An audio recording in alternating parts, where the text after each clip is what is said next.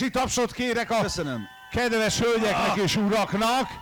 Nem, menjél már le, nem azt mondtam, hogy a Vályi Pista jön. De miért? Föl. Itt van a szék. Rohadt életbe, de komolyan, hát belerondítasz itt állandóan a melóba, gyere. De te miért függönt vetted fel reggel? Na, arra, merre nézzünk, gyerekek? Így? Amerre a vendégek. De a vendégek onnantól odáig vannak. Jó, akkor Hála így jó lesz. Isten. Hölgyeim és uraim, most kérem a nagy tapsot Vályi Istvánnak! Sziasztok, köszönöm szépen a meghívást. Hello! El kell mondjam nektek, hogy kibosszankodtuk magunkat a színpad mögött egy kicsit, de nem akarunk erről nagyon beszélni, inkább azt mondom, hogy kiventiláltuk magunkból a magyar közeget, és arra jutottunk, hogy bezzeg az AlfaCityn mindenki szép és aranyos. Ezt nem mondtuk hátul, de tudod, így szoktam benyalni a közönségnek. De nagyon jól csinálod, de nézd, én azt gondolom, hogy ha megnézed, pont idefelé gondolkoztam, hogy megint meg fogjátok kérdezni, hogy miért Alfa Romeo, meg minden. Tudod, van az a nő, akit azért veszel el, mert szép, nem azért, mert tud főzni. Így van.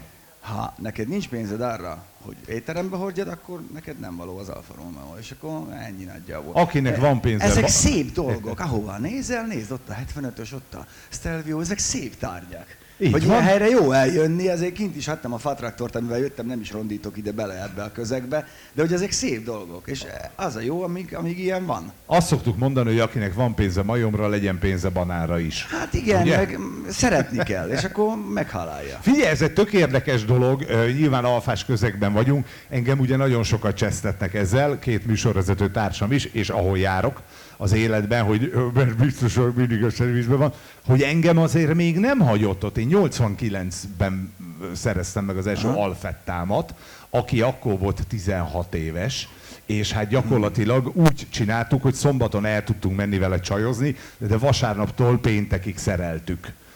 Jó, de akkor a cél teljesítetted, akkor ez volt a... Tökéletesen. Nem ez volt a lényeg. Igen, Nem igen, érdekel de senki. hogy gyakorlatilag az én elmúlt, most már nem is tudom mennyi évenben, ez már 30-valahány év, engem még úgy nem hagyott ott alfa, hogy akkor hello, mert lelke van, érzi, hogyha... És szeretni kell. Ha szeret, akkor viszont szeret.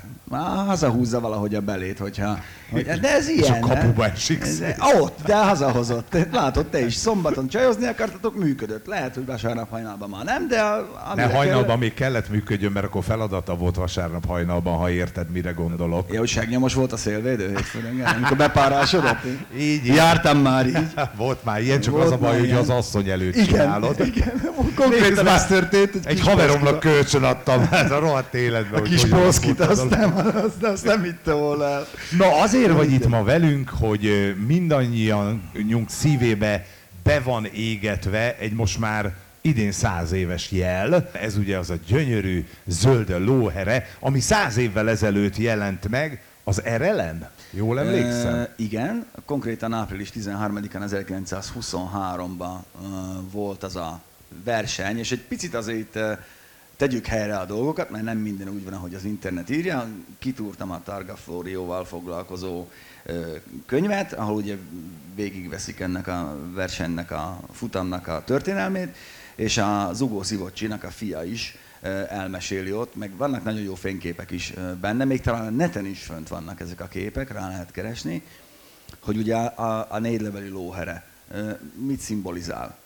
Meg miért úgy néz ki, ahogy kinéz, miért van háromszögben, miért nem négyszögben van. Na várjál, csináljuk azt, ez egy jó sztori. Szóval Okay, ott vagyunk már belelendültem volna, láttátok. Igen. Már kezdtem mesélni. A Rákóczi megint tönkretette a Vályi előadását. Igen. Az átlag nép, aki mi vagyunk, és nem hívnak bennünket Vályi Pistának, Ja. azt tudjuk, hadd fényezzelek már. De ne. Akkor nem. Azt tudjuk, hogy ugye a 13-as rajtszámot kapta meg az autó, és azért festették föl rá, hogy a 13-as szerencsétlenségét ellensúlyozza. Na, ez nem így volt. Na, ezért mondtam, hogy majd én leszek a hülye, ugye, és te meg ragyogsz mellettem. 1923-at kezdtem mondani, de igazából 1920-ig kell visszamennünk, amikor is az Alfa Romeo versenycsapatnak a vezetői tisztjét egy bizonyos Enzo Ferrari vette át. Enzo Ferrari, Ugo Szivocsi, Giuseppe Campari és Antonio Ascari volt a 4 nagyágyú akkoriban. Ugye Antonio Ascari már 4-szeres futamgyőztes volt, akkor a későbbi Alberto Ascarinak az apja volt, amúgy ugyanúgy tragikusan halt meg ugyanazon a napon, mint a fia, csak 38 évvel korábban. Giuseppe Campari egy nagyon ismert operaénekes volt, mindemellett egy nagyon jó sofőr.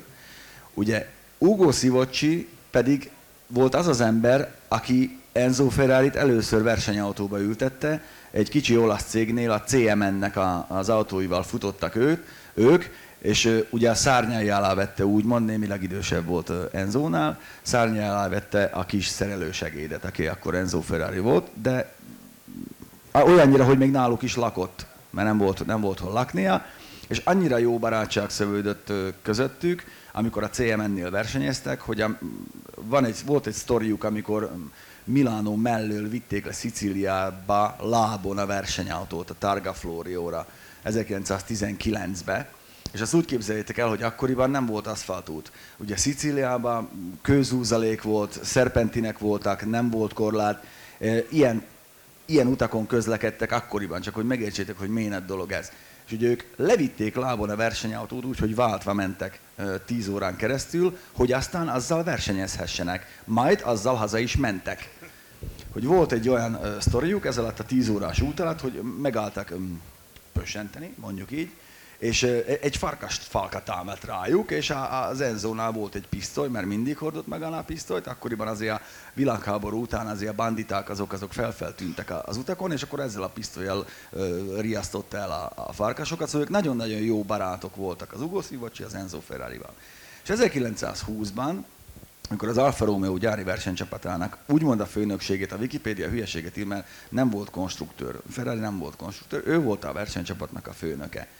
Átvette Enzo Ferrari, akkor nyilván logikus volt, hogy a Sivocsi is nála fog versenyezni. És ugye ezt a 4 embert, a Camparit, Ferrarit, Sivocsit és Ascarit, ezt úgy hívták, hogy a 4 muskétás, a 4 testőr. Így becézték őket akkoriban Olaszországban, hogy ők 4-en volt a nagymenő ászok. És igazából akkoriban egyetlen egy versenyt kellett megnyerni, ez a Targa Florio volt Szicíliában. Nem volt még Millemia, a Le Mans az éppen csak felfutóba volt, ez volt a verseny, amit meg kellett nyerni ahhoz, hogy te valaki legyél.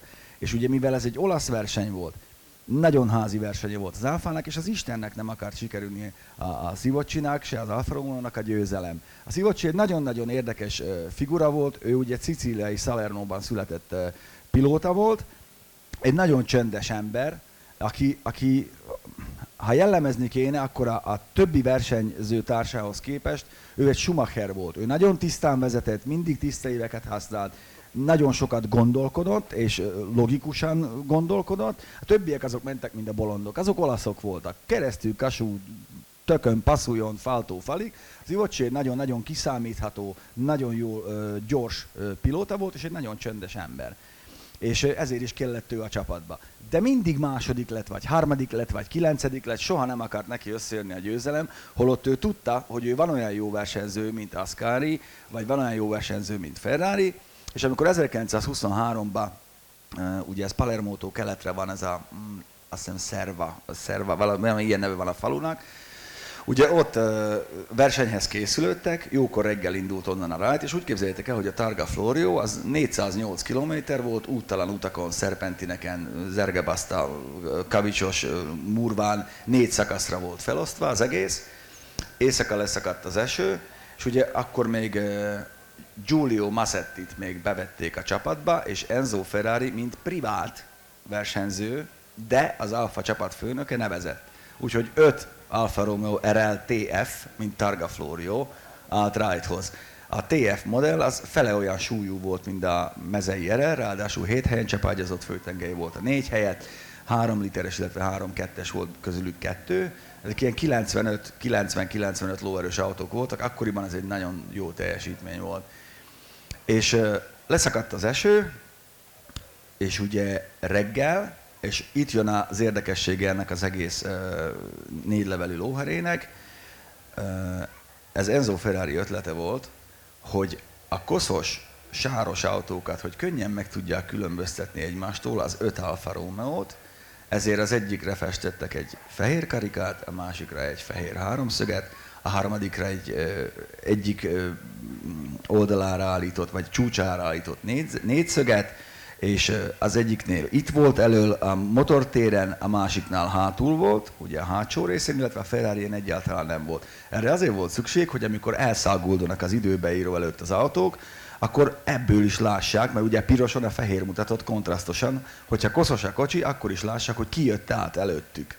És az Ugo Szivocsi volt az, aki ugye neki jutott ez a hegyére állított négyzet, ami a kocsi elejére volt felfestve az oldalára, így a hűtőmaszk mellé. És mivel ő nem mélyen vallásos ember is volt, ugyanakkor azt is mondta, hogy én vagyok olyan jó, de eddig sose volt szerencsém, hogy belepingált egy 4 levelű lóherét, hogy legyen szerencséje. Ezt meglátták a többiek, és ők is belerajzolták a 4 levelű lóherét a saját autójukra, úgyhogy mindegyiken ott volt, csak kinek körbe, kinek háromszögbe, kinek négyzetbe. De mivel Szivocsi egy okos ember volt, ezért tudta, hogy ha leszakadt az eső, sár van, és ugye nyitott kerekűek voltak ezek a kocsik, ezért ő felszereltetett 2 sárfogót a kerekekre, hogy ne verje bele a szemébe, meg a szemüvegére a sarat, amikor kanyarodik, hiszen akkor nem lát semmit. A többiek ezt nem tették meg, miért nem tették meg? Mert nem látta, hogy mit csinál a kerék, meg milyen állapotban van a gumi. Úgyhogy Szivocsi egy kicsit reszkírozott is, ugyanakkor ezzel mit ért el, hogy a versenyen végig az összes többi autó koszos lett, nem látszott rajtuk semmi, de az ő autóján látszódott a 4 levelű lóhere csak. Ja, tehát rajta volt az összesen, csak az egyetlen, ami megmaradt a néplélekbe, az ez. És utána a többiek nem használták, de a Szivocsi azt mondta, hogy na ez nekem szerencsét hozott, és egészen 5 hónappal később, szeptember 9-éig minden versenyen ott volt felfestve neki a sárkára állított négyzetbe a 4 levelű lóhere, akkor még nem volt háromszög. Ráadásul nem is így volt a háromszög, ahogy neked van, hanem a hegyével lefelé. Nagyon-nagyon fontos, de azt is mindjárt elmondom, hogy mi.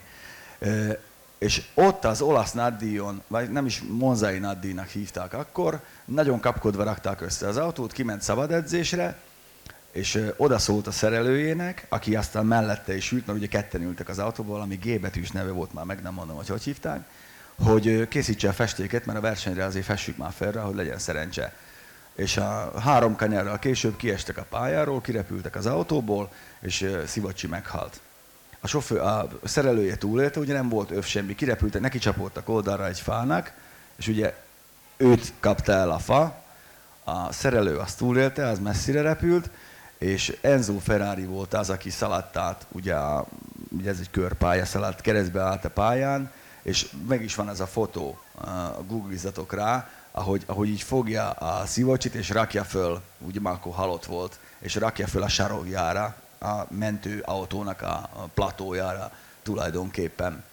Mert hát annyira jó barátok voltak, és onnantól kezdve 1923. szeptember 9-e óta használja ezt az Alfa Romeo 4 levelű lóherét, mint szerencsehozó, illetve a nagy teljesítményű típusokra jellemző jelet. És nagyon fontos, hogy azért lett háromszög, mert a 4 muskétásból egy meghalt. És ezért lett hegyére állított háromszögbe a 4 levelű lóhere. Úgyhogy az, ami neked ott van a pólódon, az a 4 szög, az volt a Szivocsi autóján. Ott a piros pólón, látod? Az úgy volt felfestve. És Szivocsinak egyébként aztán a haláláig a többi versenyen szerencsét hozott? Tehát tudott még nyerni? Hát addig nyert. Tehát végig nyerte az egészet. Tök jó ment. Ő nagyon 38 évesen halt meg. Aránylag fiatalon halt meg. De ott, azon az egy szabad edzésen ott nem volt idő felfesteni, és ott is vége is lett a dolognak. Is lett Micsoda, mondhatnám, hogy szép történet, nyilván egy ember halála nem szép történet, de maga az üzenet, meg az, hogy ahogy ehhez hozzáálltak, az egy gyönyörű sztori. Hát gondolj bele, hogy ezek az autók mit tudtak akkoriban, akkor már ugye a P1-essel mentek, vissza is léptek arról a monzai nagydíjról az Alfa Romeo mint csapat, ugye Ferrari rögtön mondta, hogy nem indulunk. Rossz nyelvek szerint azért, mert nem volt annyira jó az a kocsi, utána jött a P2, ami amúgy nekem a hálószobán falán lóg, a Vittorio Jánó féle P2, azzal aztán hatalmas sikereket értek el, de akkor ők ott visszaléptek. A 4 levelű lóherének azért lehet ahhoz köze, hogy a 4 muskétás, vagy csak tényleg egy szerencse, idézőjelesen mondom, hogy csak egy szerencse. A Szivocsi azt mondta, legalábbis a fia leírása szerint, hogy nekem már csak a szerencse kell. Vagyok olyan jó, mint ők, vagyok olyan gyors, mint ők, de sosincs szerencsém. És ezért pingálta fel, és akkor meglátták a többiek, hogy hát akkor rakjuk fel mi is. És mindegyik autón ott volt igazából, csak annyira koszos lett a többi autó, és ezért is veszítették el a versenyt, mert nem látták ki rendesen. Nekik fontosabb volt az, hogy lássák, hogy néz ki a gumi, mint az, hogy kilássanak az autóból. Hogy fordult meg a háromszög? A háromszög eleve úgy volt fölfestve, amikor még csak egy fehér háromszög volt, hogy hegyével lefelé. Hogy igazából, hogy megfordították, vagy mikor lett, arról nem szól a mese, de az a lényeg, hogy ugye az élet háromszög, mert ott volt a Campari, Ascari, illetve Enzo Ferrari. És aztán ugye később megcsinálta a saját versenycsapatát, meg minden, de minden szál oda vezet erre a környékre. És ezek az emberek, ezeknek köszönhetjük tulajdonképpen azokat a dolgokat, amiket ma csodálunk. Hogy mennyire fura, nem? Hogy vérrel, verítékkel, mi minden kötődik mindenhez. Hogy ilyen dolgokból születnek a legendák. Hogy mennyire más volt az autóversenyzés. Ugye az a mai napig se egy életbiztosítás. Hát látjuk, ugye most az utóbbi időkben is történtek olyan tragikus balesetek, hogy egyszerűen, és akkor, amikor mész fönt a szerpentinen, amin ilyen öklömnyi sziklák között, te azért ott mész egy 100-110-et, ugye szikratávírón adták még akkor a beírók, ahogy elmentek előttük, szikratávírón adták le az időt, és hogyha valaki nem jött, akkor tudtad, hogy a két szakaszon, a két ember között vele történt valami. Nem volt Szicília, azért nagyon zord, most se egy ilyen lányálom, de akkoriban gondoljatok bele, pont 100 évvel ezelőtt, azért nagyon hardcore terep volt, és aki ott tudott nyerni, az tényleg az volt a minden. Az olaszoknál ráadásul ugye egy ilyen státusz, hogy te nyersz egy ilyen komoly versenyt, az gyakorlatilag a nemzeti hős kategóriába Abszolút, hát figyelj, ezek szupersztárok voltak. Hát gondolj bele, Campari azon felül, hogy egy ünnepelt operaénekes volt, ő még ráadásul egy jó versenyző is volt. Vagy ott van Alfonso de Portago gróf, aki spanyol volt, de imádták az olaszok. Neki volt hamutartó az autóban, mert verseny közben is szivarozott. Már gondolj bele. Annyira szeretem őket. És egy ilyen, tudod, én igazi, ő nagyon kedvenc figurám, olimpiai válogatott lovas volt, egy jóképű, barna, napbarnított, kigyúrt, atletikus srác, akinek ott lógott a bláz a szájába, és ment közben a Maseratival, így meg a Ferrarikkal, és nyilván ő is meghalt aztán, és nemzeti gyász lett belőle. Szóval akkoriban ugye az volt az érdekes, hogy ez volt az első olyan verseny 1923-ban, amikor voltak külön sajtósátor már, és a sajtósátor ott volt az időbeíró mellett, hogy azok az újságírók, akik tudósítottak róla, azok már látták, hogy milyen időt írnak be, illetve volt mellettük egy előhívó, ahova gyorsan elő tudták hívni a fényképeket, és rakták fel a vonatra, és vitték Torinóba, Milánóba, meg nagy. A vonat volt a leggyorsabb közlekedési eszköz akkoriban. 100 évről beszélünk gyakorlatilag, és hogy most hova, gyakorlatilag egy mobiltelefonnal tudsz tudósítani bárhonnan, tehát ez tényleg mondjuk hőskor volt, az autóversenyzésnek, meg az autógyártásnak is a hőskora. Talán emlékeztek még, hogy a tavalyi Giron ugye Walter Attila, kiváló kerékpárosunk oda tette magát, és egy 3 napig az él tudta vezetni a versenyt. Én utána beszélgettem vele, és azt mondta, hogy figyelj, nem hiszed el, hogy én magam lettem 3 napra nemzeti hős Olaszországban. Hogy mennyire más az olasz... Emocionális... Ugye? Hogy mennyire más az ő kötődésük ahhoz a teljesítményhez, és valószínűleg ez egyébként az autógyártásban is megvan, nem? Az Alfában ez visszaköszön. Hát figyelj, nézd, most nyert a Ferrari Le Mansban, szívem szerint én is nekik drukkoltam, meg ez egy nemzeti ünnep onnantól kezdve. Hát most éld bele az ő helyzetükben magunkat, hogyha nekünk lenne egy ilyen autógyártónk, amelyiknek csak ez a lóhely márkája lesz 100 éves idén, vagy lenne egy Ferrari-nkat, nem lennék rá büszkék? Mert mi tudtunk gyártani hódgép pulit, ami konkrétan tudtam is a nevét, ez a kecskeméti öltöző, szekrény és lemezárugyárban készült, nem tudom, láttatok már puli szerkocsit, konkrétan egy műanyag, ilyen féldecis tálca volt az Index búra. Jó, de nagy karriert nem futott be, hát, ugye? Azért temetőkben még látni manapság, mint ilyen kísérőautót, de hogyha nekünk lett volna egy ilyen, mi is mennyire büszkék lehetnénk rá, és igazából itt egy picit kritizálnám magunkat, mert igaz, hogy nincs Ferrari-nk, meg Alfa Romeo-nk, de van nagyon olyan sok emberünk, nagyon sok olyan sportolónk, meg nagyon sok olyan dolog, amire büszkék lehetnénk, és márra is elfelejtünk, baszki, büszkék lenni. Pedig tudod, kéne. Magyarországon például az olimpiai szereplés az akkor érdekes, ha első vagy. Tehát egy olimpiai második, az szar. És a világ második legjobb embere vagy valamiben. Ugye? Igen, és azt mi így nem nagyon szeretjük. Ha aranyjal jöttök haza, akkor örülünk neki. Oké, de nem azért jöttél ide, hogy nemzeti nyomorunkról beszélgessünk, visszaugrunk inkább a lóherére. Tehát változott ugye egy kicsit maga a grafika, meg változott akkor ugye a De hogy a szimbólum az megmaradt. Az megmaradt. És ez a szép benne, hogy 100 év után is erre emlékezünk, meg emlékeznek. És tényleg mindenkinek ajánlom, amikor Olaszországba jár, ne csak a nagy múzeumokba menjetek el a kicsikbe is. Ott is csodák vannak, a Tazio Nuvolari múzeumban, meg nem csak Torinóban, meg Milánóban vannak autómúzeumok, mindenhova menjetek el, mert olyan dolgokat találtok, amit máshol nem látok. És egy kicsit is van affinitásotok az autózás felé, hogy megértsétek, hogy miért szépek, meg miért fontosak ezek az autók. Nem csak az Alfa Romeo, hanem mint az olasz autó maga, akkor ott megtanulhatjátok, hogy megértitek, hogy tényleg ez egy nemzet büszkesége. Ez olyan, mint az olasz, én amikor a Káli Múzeumban viszem körbe az embereket, mert néha tartok ott állatvezetést, ott ha megnézed a dinót, megnézed az izólelét, megnézed a Maserati merakot, pontosan látod, hogy mi az, amire oda van figyelve, amit látsz. Hogy amikor felnyitod a motorháztetőt, mert lerohadtál valahol, akkor is így felnyitod, mondjad, de szép ez a motor. És kész. Ugyanakkor, ha megnézed itt oldalt, hogy van oda taknyolva, hogy én a kerti riglit szebben lehegeztem, ott meg látod, hogy ott péntek volt. Ott az ott már az nem érdekes, de hogy mindent a szemnek, és elnézel neki mindent, mert pont erről szól, hogy gyönyörű az öntvény, nincsen rajta zárvány, nagyon szépen ki van dolgozva, a világ legszebb váltógombja, ez a fekete gömb, benne a fehér betűk, pont. Ott véget ért a váltógomb evolúció, ez kész. És kár volt tovább menni. Nem kell tovább menni, annak olyannak kell lenni.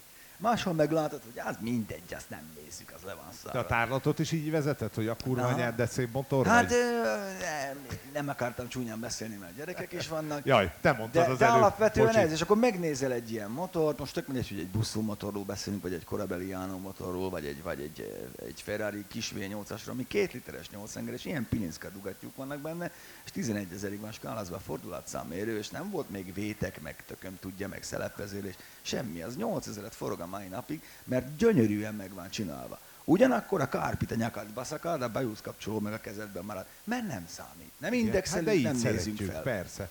Most hova nézegessünk, meg az index is minek, bár azt mi nem használjuk. És ez annyira jó, hogy ez egy népre jellemző ilyen dolog. Szóval tehát ettől tudnak ők csodát alkotni, meg pont ez a lazaság, és ugyanakkor, ha megnézed az étkezésüket, megnézed a kávé kultúráját ennek az országnak, az olaszoknak, akkor ebben minden beeszköszön vissza. A mérhetetlen, túlcsordult lélek, amit aztán nem biztos, hogy úgy dolgozol ki, ahogy kéne. Igen, és vedd észre, hogy ezért mondják, hogy mi magyarok vagyunk a Balkán olaszai, mert egy kicsit azért mink is ilyenek, kicsit ilyen slendriánok vagyunk helyenként, túlzottan nagyvonalúak, rázzuk a rongyot, mint a Csekonics báró, de otthon meg rágjuk a küszöböt, én is ilyen vagyok, mindjárt ilyenek, mert igazából mi szeretünk élni, az, hogy most egy ilyen szituban vagyunk, amilyenben vagyunk, az egy dolog, de jól mutatja, hogy mennyi olasz autó van itt ebbe a kicsi országban, és ez tök jó, hogy ti ezekkel törődtök, meg fenntartjátok őket, soha ne adjátok el. Jobb autótok úgyse lesz.